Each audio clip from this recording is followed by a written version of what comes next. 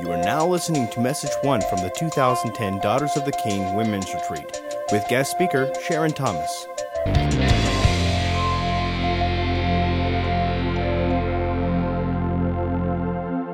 You know, I love women's ministry, and it looks like you guys have an amazing one going on. I've heard great things about Phyllis, and I've really enjoyed getting to know her. But I love women's ministry because I truly believe that God wants to do amazing things through and in His daughters. And that's really what we're going to be talking about this weekend, about being a daughter of the King. You know, the Lord has really impressed it upon my heart that we have to begin in one way this weekend. And that is by asking all of us, myself included, a question. Are you a daughter of the King? Are you a daughter of God? And before we go any further, and just as we get started tonight, I think we need to be really, really clear about who is God's daughter and how a woman actually becomes God's daughter. And I really believe that the book of John is very clear about that. And so I want us to turn to 1 John. If you have a Bible with you, I would really encourage you to turn with me. I want to let you know I teach out of the New American Standard Version. You might have something different.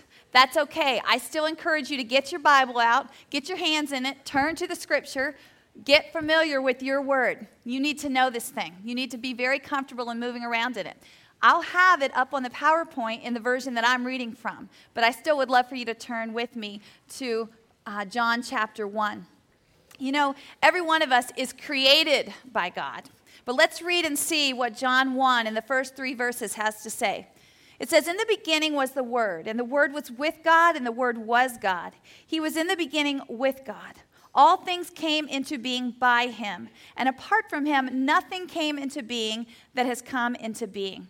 Now, I like this scripture because it gives Jesus a name, and the name is Word of God. That's what He's called here. And it tells us very clearly that all things came into being by Him. So that tells us that He created us. If everything came into being by Him, then He created us. So doesn't that make us a child of God? Well, yes, but really no as well. See, God created us as His children, ladies, and you know this. But because of sin, our relationship with Him changed. And what do I mean by that? Well, let's kind of just hold on here in John chapter 1, but let's just take our minds back to the Garden of Eden in Genesis chapter 1. You know, when God created us, His plan was that we would know a sweet fellowship with Him as His children, you know, as our Father, but that's not how it all turned out. And to understand what I mean by that, we really need to understand how God created us. You know, in Genesis chapter 1, it says, "In the image of God, He created us. Male and female, He created." Well, you know what? God is 3 in 1. Have you ever heard that before? He's 3 in 1. He's 1 in 3. You know, He's Father, He's Son, He's Holy Spirit. It's very hard for us to really wrap our minds around that mystery of the Lord sometimes. But if we're created in His image, if we study the Word of God, we find out that we are also 3 in 1, 1 in 3. We're 3, but we're also 1. Now, what do I mean by that? Well, each one of us has a spirit. That's the place where God would dwell within man. Everyone is created with a spirit. You know what? We also have a soul. Did you know that your soul is your mind, it's your will, and it is your emotions? Sometimes the Bible will use the word flesh, and it's the same thing as soul. It's actually the word suke in the Greek. But it's the same thing. It means your mind, your will, and your emotions. How many of you have children out there? Now, you might have 3 kids, they might have the same parents, and yet they have a very different mind, they have a very different will, they have very different emotions, don't they? I mean, I know mine do, and yet they're raised by both my husband and I, and yet they couldn't be any more different. And then I look at my husband and I, and we couldn't be any more different. Well, you know, your soul is what makes you different from somebody else. It's your mind, what you think about, your will, what you want to do, and your emotions, how you feel. And you know, 2 people can feel and think and want to do very, very different things. So that's what makes us different. But we also have a body. God gave us a body. Now, we all know that this body is not who we really are. The older I get, I'm glad that's the truth, you know. The Bible actually calls our body our earthly tent. Now, I don't know about you, and this is fine because this isn't really camping. You know, I'm talking tent camping. I don't like tent camping. I don't understand why people do that, you know. And I'm finding the older that I get, this tent leaks a little bit. Some of you who are older, you know what I mean by that. But, and that's one of the other reasons, takes you a little bit, doesn't it?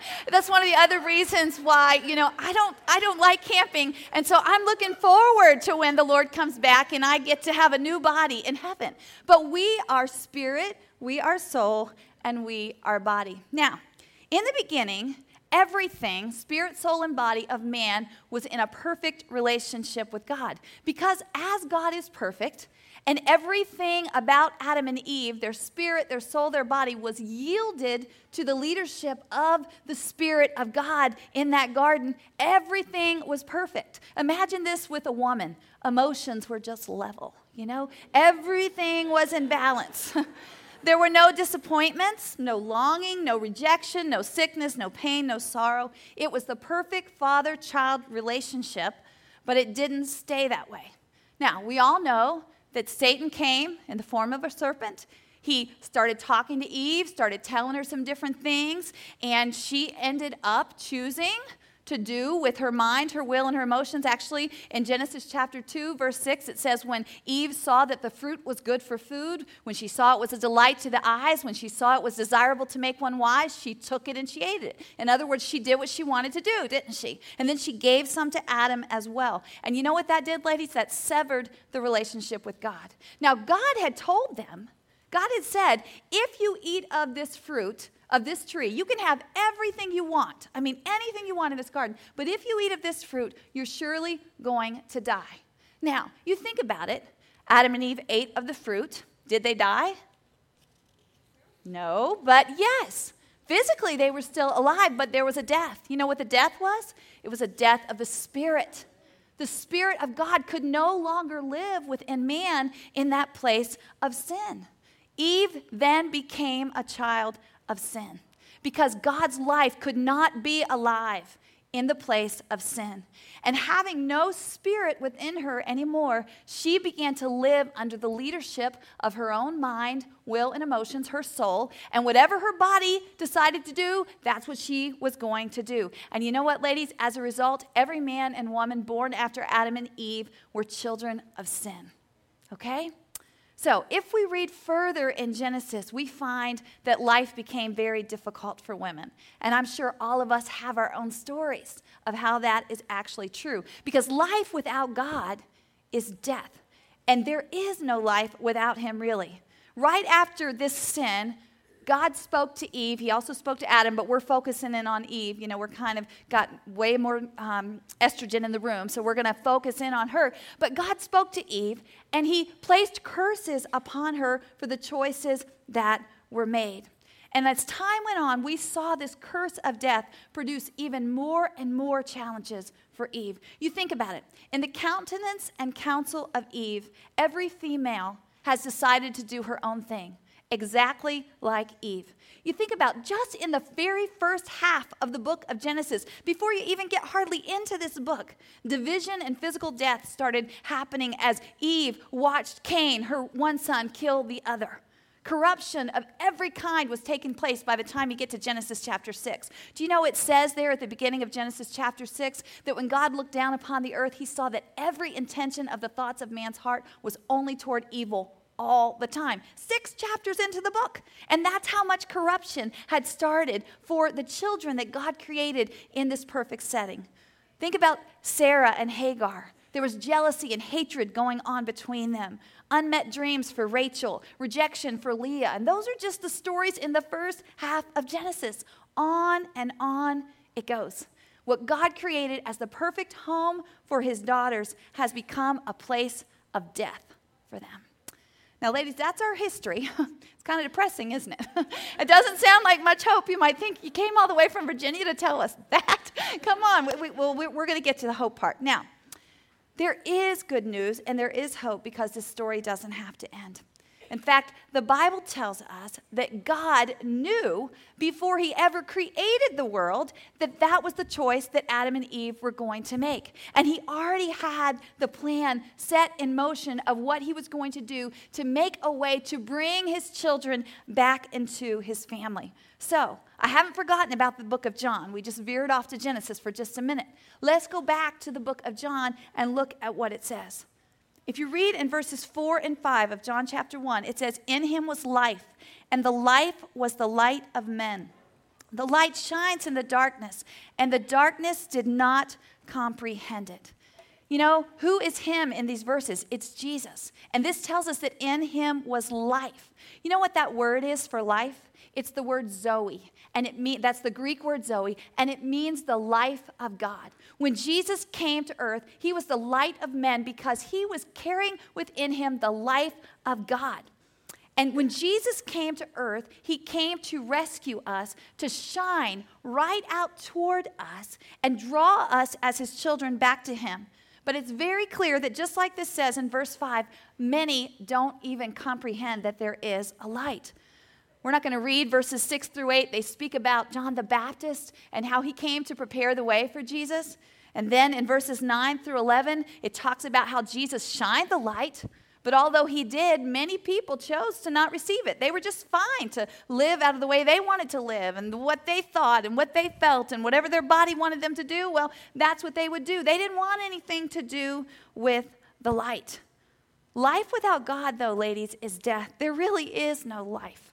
In fact, the penalty for a child of sin is death. There's no way out of the mess that we had made for ourselves. But if you keep reading on, this is where the good news continues. In verse 12, it says, "But as many as received him, to them he gave the right to become children of God, even to those who believe in his name, who were born not of blood, nor of the will of the flesh, nor of the will of man, but of God." Did you hear what that said? It says, as many as received him. Who is him? It's Jesus. As many as received him, they have the right to actually become a child of God. This perfect Jesus who came and carried the life of God within him, taking our place on the cross, taking our death upon himself because he is God. He had the power to actually resurrect over death. And John says right here that if we receive Jesus, we can become his child. Now, I asked you a question a few minutes ago. Do you remember what it is? Are you a daughter of God? Are you a daughter of God? See, we become a daughter of God when we receive Jesus into our life. It's not just because he created us, because there was a problem with us after that creation. We chose sin. But God has made a way for us to come back into his family, and that is to receive Jesus. We actually get to become a child of God. Notice this says in John 1, it's not a physical birth. It's not about being born of man and woman. It's not about being born of blood or of water or any of that. It's a spiritual birth. You become his daughter as you say, yes, Jesus, sign me up. I want that in my life. In fact, the Bible actually calls it an adoption.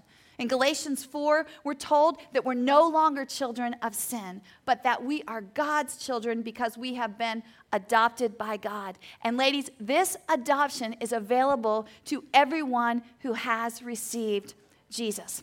You know, I have a friend in Virginia, and she's getting ready to adopt 6 children. She's 46 years old. She's never had any children. And her husband, God has just really laid it on their heart that they are to adopt a sibling group that needs to stay together. And so they're adopting 5 boys and 1 girl, ages 3 to 13. She said to me, my life as I know it now, I'm having a funeral for it. So we haven't planned the service yet, but it's coming. But she's so excited, but all these different things going on. You know what? There are so many kids out there in the world going, please, please adopt me. Well, you know what? You don't have to stand in line with Jesus. You don't have to wonder. All you got to do is say, I want to receive Jesus. I want to be brought into that family. As many as receive Jesus, they can become children of God. So I ask you tonight again, as we get started, are you a daughter of God? Let me tell you about my prayer for this weekend as we've been preparing. And even as I go and speak, we have a prayer warrior team back in Virginia that lifts up you and what's going on here in this place this weekend. And so they're praying. I shared these same prayer needs with them. And I am praying that every woman is going to leave this place knowing and convinced that she is a daughter of God. And also embracing the privilege and the responsibility of what it means to belong to him. Let me pray. Father God, I just thank you so much for the blessed privilege of being here in Texas with these sweet women. Lord, I know that each one of them have come here, as I have come here, longing to hear from you, longing to know your presence over our lives, Lord. Lord, we're just little girls who need to know that our daddy loves us, that you care about us, that you have brought us into your family. And what does that mean, Lord? Lord, I pray that this weekend you would reveal to each one of us what we need to know from you as our Father, Lord. Fathers can see into the hearts of their children. And Lord, you are the perfect Father, so you can see into the hearts of every woman in this room, including me, God. And you know where we need you, where we are desperate to hear from you. Lord, you know the places in our hearts that are dry, the things in our lives that need to be touched and healed and ministered to and have truth brought into them and the light shined into them. Lord, you know if there's women in this room who have not become your daughter yet, God. And we just pray that by your Holy Spirit, you would come into this place this weekend and minister in ways that only you can as the perfect Father. Lord, I pray that we would leave here convinced, knowing we're your daughter, that we would embrace the privilege, we would embrace the responsibility of what it means to belong to you. Thank you, God, that we can call upon your name for these things. Lord, that every day with you truly can be sweeter than the day before. In Jesus' name, amen. So, as we get started, we're going to do something a little bit different. I'm going to read you a story. Some of you may have heard this story before. It's actually written by Beth Moore. It's a little children's book. But I want to read you the story tonight, and I've actually got the pictures up here. It's called A Parable About the King. And it's really a parable or an allegory of our relationship to God as his daughter. So just listen and look at these pictures. I would do this, but it wouldn't help you much. Okay. Once upon a time, a young princess became angry with her father, the king. The king had required her obedience to clean her room, but she had countless servants. Why should she pick up after herself? I know what I'll do, the princess said to herself. I'll teach everyone a lesson. I'll run away from home and leave my room messed up just like this. She searched through her dresser drawers for old clothing, pitching what she did not want on the floor. Then she disguised herself up as one of the village peasant girls. Then she quietly slipped out of the castle's secret door. Walking a short distance, the princess soon found herself in a neighborhood lined with markets and merchants. On a narrow back street, she met a group of children playing stickball. She thought to herself, they're having much more fun than I ever have. I'm tired of being a princess. I shall be like them. It wasn't long before the children asked her to play stickball with them. She was so happy. The princess quickly caught on to their game. She elbowed whoever got in the way, just like them. She cursed when she missed the ball, just like them. And when she fell plop, she fell straight into the mud, just like them. Suddenly, a young girl appeared on the corner of the street, and she called out to the children, "Come, hurry, something really big is happening on Main Street." When the children reached Main Street, they reached a crowd of people who were oohing and hawing over something. The children shoved and pushed their way through the crowd, only to meet the stares of the finely dressed men and women standing at the front of the group. "Go away, you filthy children," one woman said. Incensed, the princess said, "I'm no filthy child. I'm a Her words trailed off. Looking at the children standing around her, she thought to herself, I used to be a princess. Now I'm just like them. With new resolve, she began to elbow her way through the crowd again, purposely getting mud on the hems of the fine dresses and skirts. "It's no use," one of the boys finally said. "We can't get to the front of the crowd. Hurry, let's go climb that tree over there." All the children managed to climb the tree except for the princess. Trailing behind them, she reassured herself, "I can climb this tree. I can because I'm just like them." As she pulled her way to the second branch, a small limb caught the threads of her skirt and threw her off balance. She tumbled out of the tree and fell to the ground with a thump. The adults turned around and peered at her with disgust. The children in the tree laughed and yelled at her, "Get up here quick, it's coming, it's coming." She didn't know what was coming, nor did she care at this particular moment. Humiliated and bruised from the fall, she wanted to cry. But she was like them, and certainly she couldn't cry. So she cursed instead. Determined, the princess finally made her way up the tree and settled insecurely on a lower branch. "What are we looking for anyway?" she asked. "It's the king," yelled the other kids. "Don't you know a king when you see one?" they sneered at her. She slowly pulled herself up to the next branch and stretched to see the king. An envoy of dignitaries stood beside a lavish coach.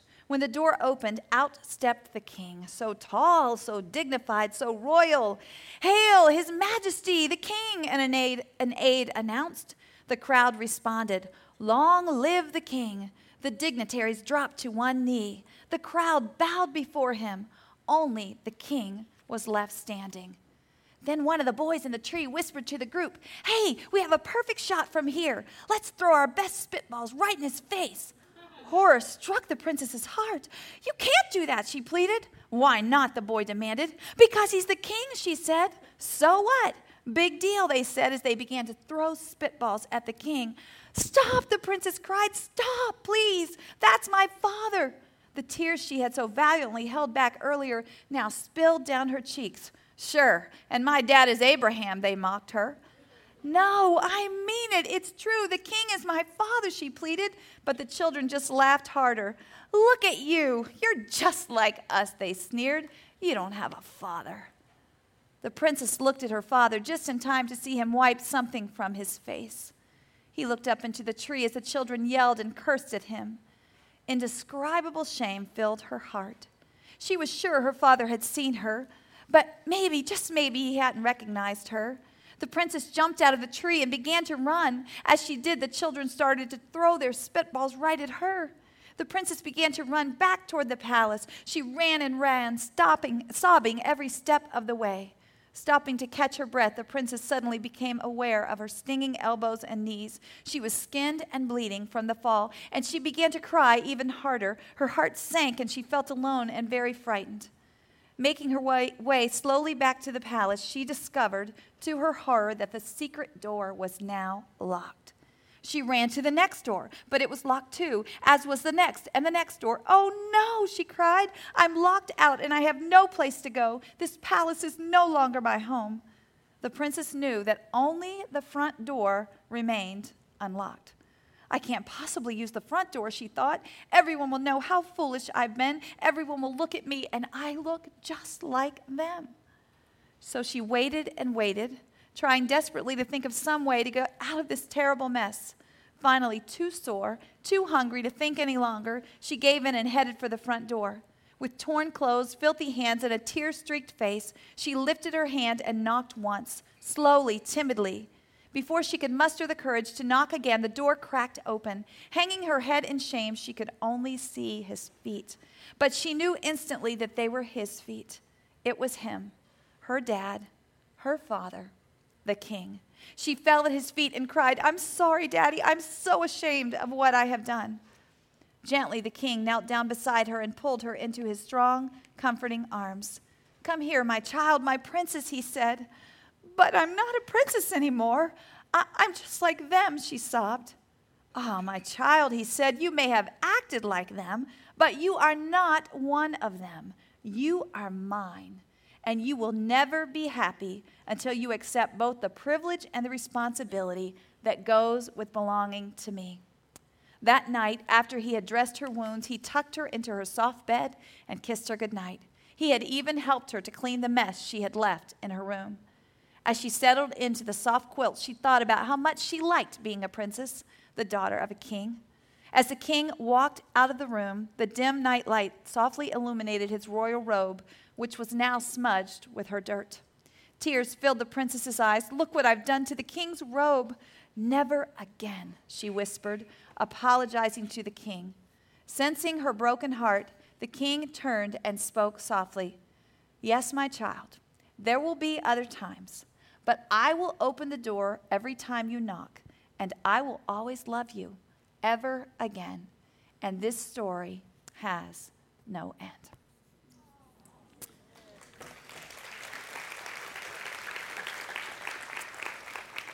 That is a beautiful story. And tonight, I believe that we have many daughters of God sitting right here in this room.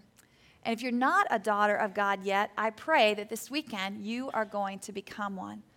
See, as his daughter, we might be in any of these places that this young princess was in. Maybe tonight you're in a state of rebellion, just wanting to do your own thing. Maybe you're in the middle of sin and you're really enjoying it, being just like them. Maybe you're in a state of despair. You're broken and dirty from the sin that you've allowed yourself to get entangled in.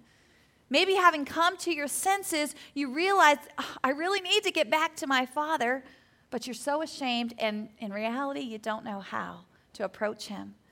Or maybe you're here tonight and you're being held by your loving Father, and you're just enjoying his acceptance of you in a sweet and comforting way. You know, I love the line in this story where the king says, "You are mine, and you will never be happy until you accept both the privilege and the responsibility that goes with belonging to me." You know, you think about that. The king said to her, "You are mine." You know, consider this. No matter where she was at, whether she was in rebellion, enjoying sin, despair, repentant, or even back in the palace, enjoying being a princess, enjoying being a daughter of the king, in every place, he was still her father, and she was still his daughter, and that did not change. Remember, we're adopted by God. My 2 children are adopted, and I will tell you, they are mine. No matter what they do, and they drive me crazy sometimes, just like yours do, they are still mine, and they always will be. And what a difference it can make in our lives when Jesus himself, when our King speaks right into our lives and he says, "You are mine." And we know that. We grab a hold of that deep in our hearts. You know, this story that we just read, it was really just a parable about those who have actually received Jesus and become a daughter of God. Those who have been adopted into this family, taken out of being a child of sin and adopted into his family. You know, remember in the Garden of Eden, even for Eve, there was a privilege of being in that garden, but there was also what? A responsibility.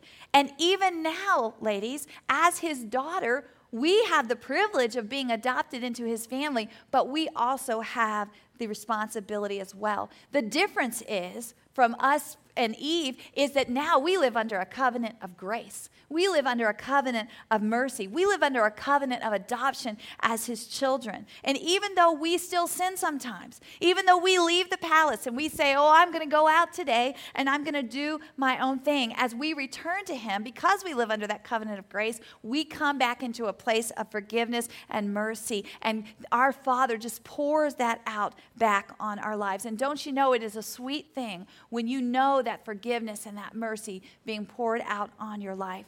You know, our God, the King, knows we're going to struggle, doesn't he? He knows that. He knew that before he ever even created the world. And he would like nothing better than to pour out his grace and mercy upon us. And I know that probably in a room this size, there are some women who haven't become a daughter of God. You haven't received Jesus. But in this room also, I know there are a lot of daughters of God. I saw you worshiping your King tonight. I saw you lifting your hands to him and just coming into his presence. But you know, we all have stories of times that we have wanted to just get out of the palace and just got to break free and do our own thing. I mean, I have a story.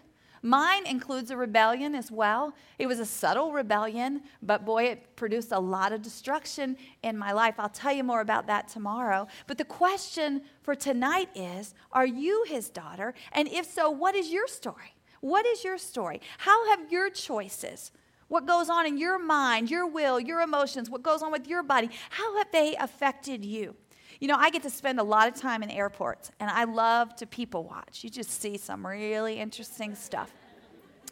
And, you know, it gives you a lot of things to talk about, too. But so sometimes those layovers are good things. But a couple weekends ago, I was coming back from Florida, you know, and I was also working on these messages then. And I was just sitting there kind of watching some women.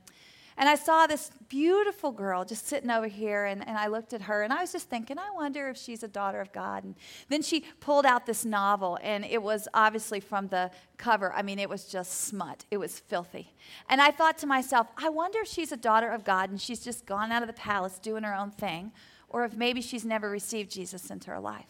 I saw this other mother who, just from some other interaction that I watched with her children, I knew that they were believers, and one of her children disobeyed her, and she brought him up on her lap, and she disciplined him in such a godly way. And I thought, how beautiful is that she has learned such wisdom from her father. And then I looked at these other girls who were traveling from a college in Virginia, and they were college girls, and they were sitting there talking about how much they loved voodoo dolls. And my heart just broke as they were talking about all the things going on with him. And I kept saying, Lord, let me in on the conversation, please, but he didn't do that. But I thought, I wonder what God, he probably knew better, but I wonder what God thinks sometimes as he looks down upon us. What is our story? See, we can watch other people, but what is our story? See, just like this young princess, just like Eve, we're deceived into believing our choices are going to bring great things for us. When Eve looked at that fruit, she saw that it was a delight to the eyes. It was desirable to make one wise. It was good for food, and she took it thinking she was going to get good stuff. And look what happened. Look at the trickle-down effect for all of us. And that's the same thing that many of our choices, as we run out of the palace thinking they're just going to be great for us, they actually bring destruction. Whatever your story is, I want to make sure that as we begin this weekend, you know the good news. And the good news is that our loving Father has stepped into our world, into the places where we've messed things up, and he's come to rescue us. But even after we become his daughters, there's still going to be times he's going to have to go on a rescue mission for us. Just like this king went out into the village where his daughter was among the common people doing things just like them because he wanted to rescue his rebellious daughter from herself. Whatever your story is, ladies, and I don't know you all, so I don't know what it is. And maybe you're the only one here that knows your story. Maybe there's things going on in your life that you haven't shared with anyone. The king has stepped into it, and he is willing to step into it. I want us to look at our passage for the weekend that's really going to be kind of like our theme passage over in 1 Peter, if you want to turn there with me. And as you're turning, let me just say this. I know that a lot of times it doesn't feel like God has stepped into our story.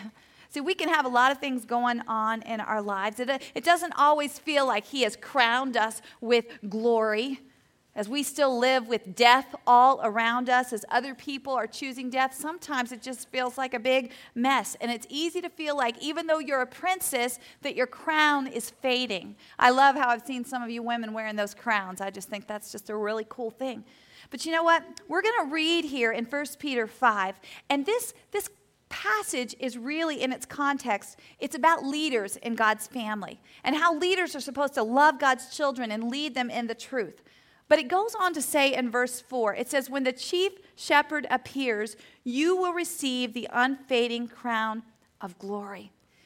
I like to think of that, the chief shepherd, he is our father. He's the king. When he comes. See, it's great to have leaders in the church. It's great to have leaders in the kingdom of God on the earth. And boy, they're such a blessing, But when you think about it, ladies, the leaders that God has set up, and he's ordained these authorities, and obviously it's important to him. As we read through this passage, we'll see, they're still people.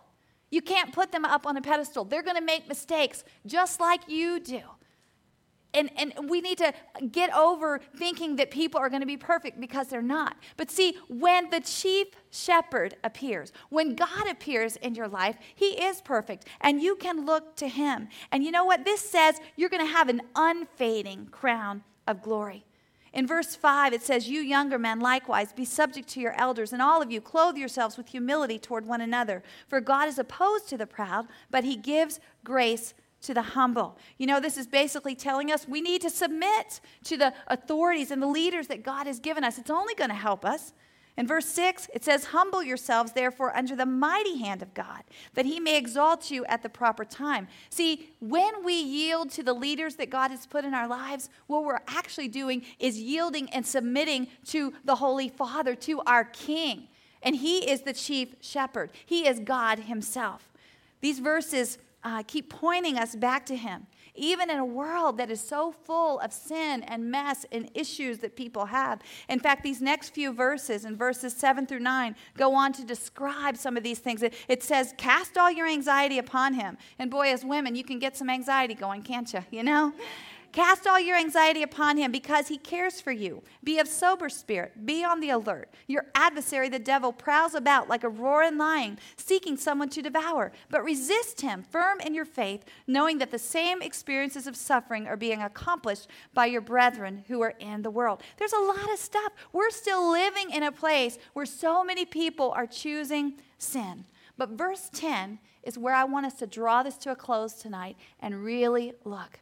See, ladies, as God's daughters, as daughters of the King, we've got to get a vision for what our life is supposed to look like. You know, we've all made poor choices that relate to this story we read just a few minutes ago. But Jesus has come, and he's rescued us, and he's invited us back into the palace to adopt us out of our life of sin, and even after he adopted us, to come back after us time and time again to rescue us from sometimes the choices that we choose. God's given us leaders with a vision. But verse 10 is a vision straight from him that I hope that we are going to grab a hold of tonight and this weekend. Let me read it for you. It says, and after you've suffered for a little while, the God of all grace, who called you to his eternal glory in Christ, will himself perfect, confirm, strengthen, and establish you. So you might have to suffer for a little while. But if we can see the chief shepherd coming into our lives and we can grab a hold, embracing this privilege of being a daughter of the King, embracing the responsibility, it's going to make all the difference as you walk through this place where there is a lot of suffering going on around. There is a lot of sin and garbage and junk going on around you. He's a holy Father. And did you hear what it says he wants to do in your lives, ladies? He wants to perfect you. He wants to confirm you. He wants to strengthen you. And he wants to establish you. And those 4 words are going to be our focus as we move through the weekend and get into the Word together. Remember that line of the King in the story? You're never going to be happy unless you accept both the privilege and the responsibility of belonging to me. And those 4 words are going to help us discover this weekend what the privilege is and what the responsibility is for us as his daughters. And I believe if we can grab a hold of that and embrace it, it's going to make all the difference in 2010 and however many more years the Lord gives you on this earth until he puts that unfading crown of glory on your head, okay? Praise the Lord. It's going to be a good weekend together, okay? Thank you for letting me be here in Texas with you today.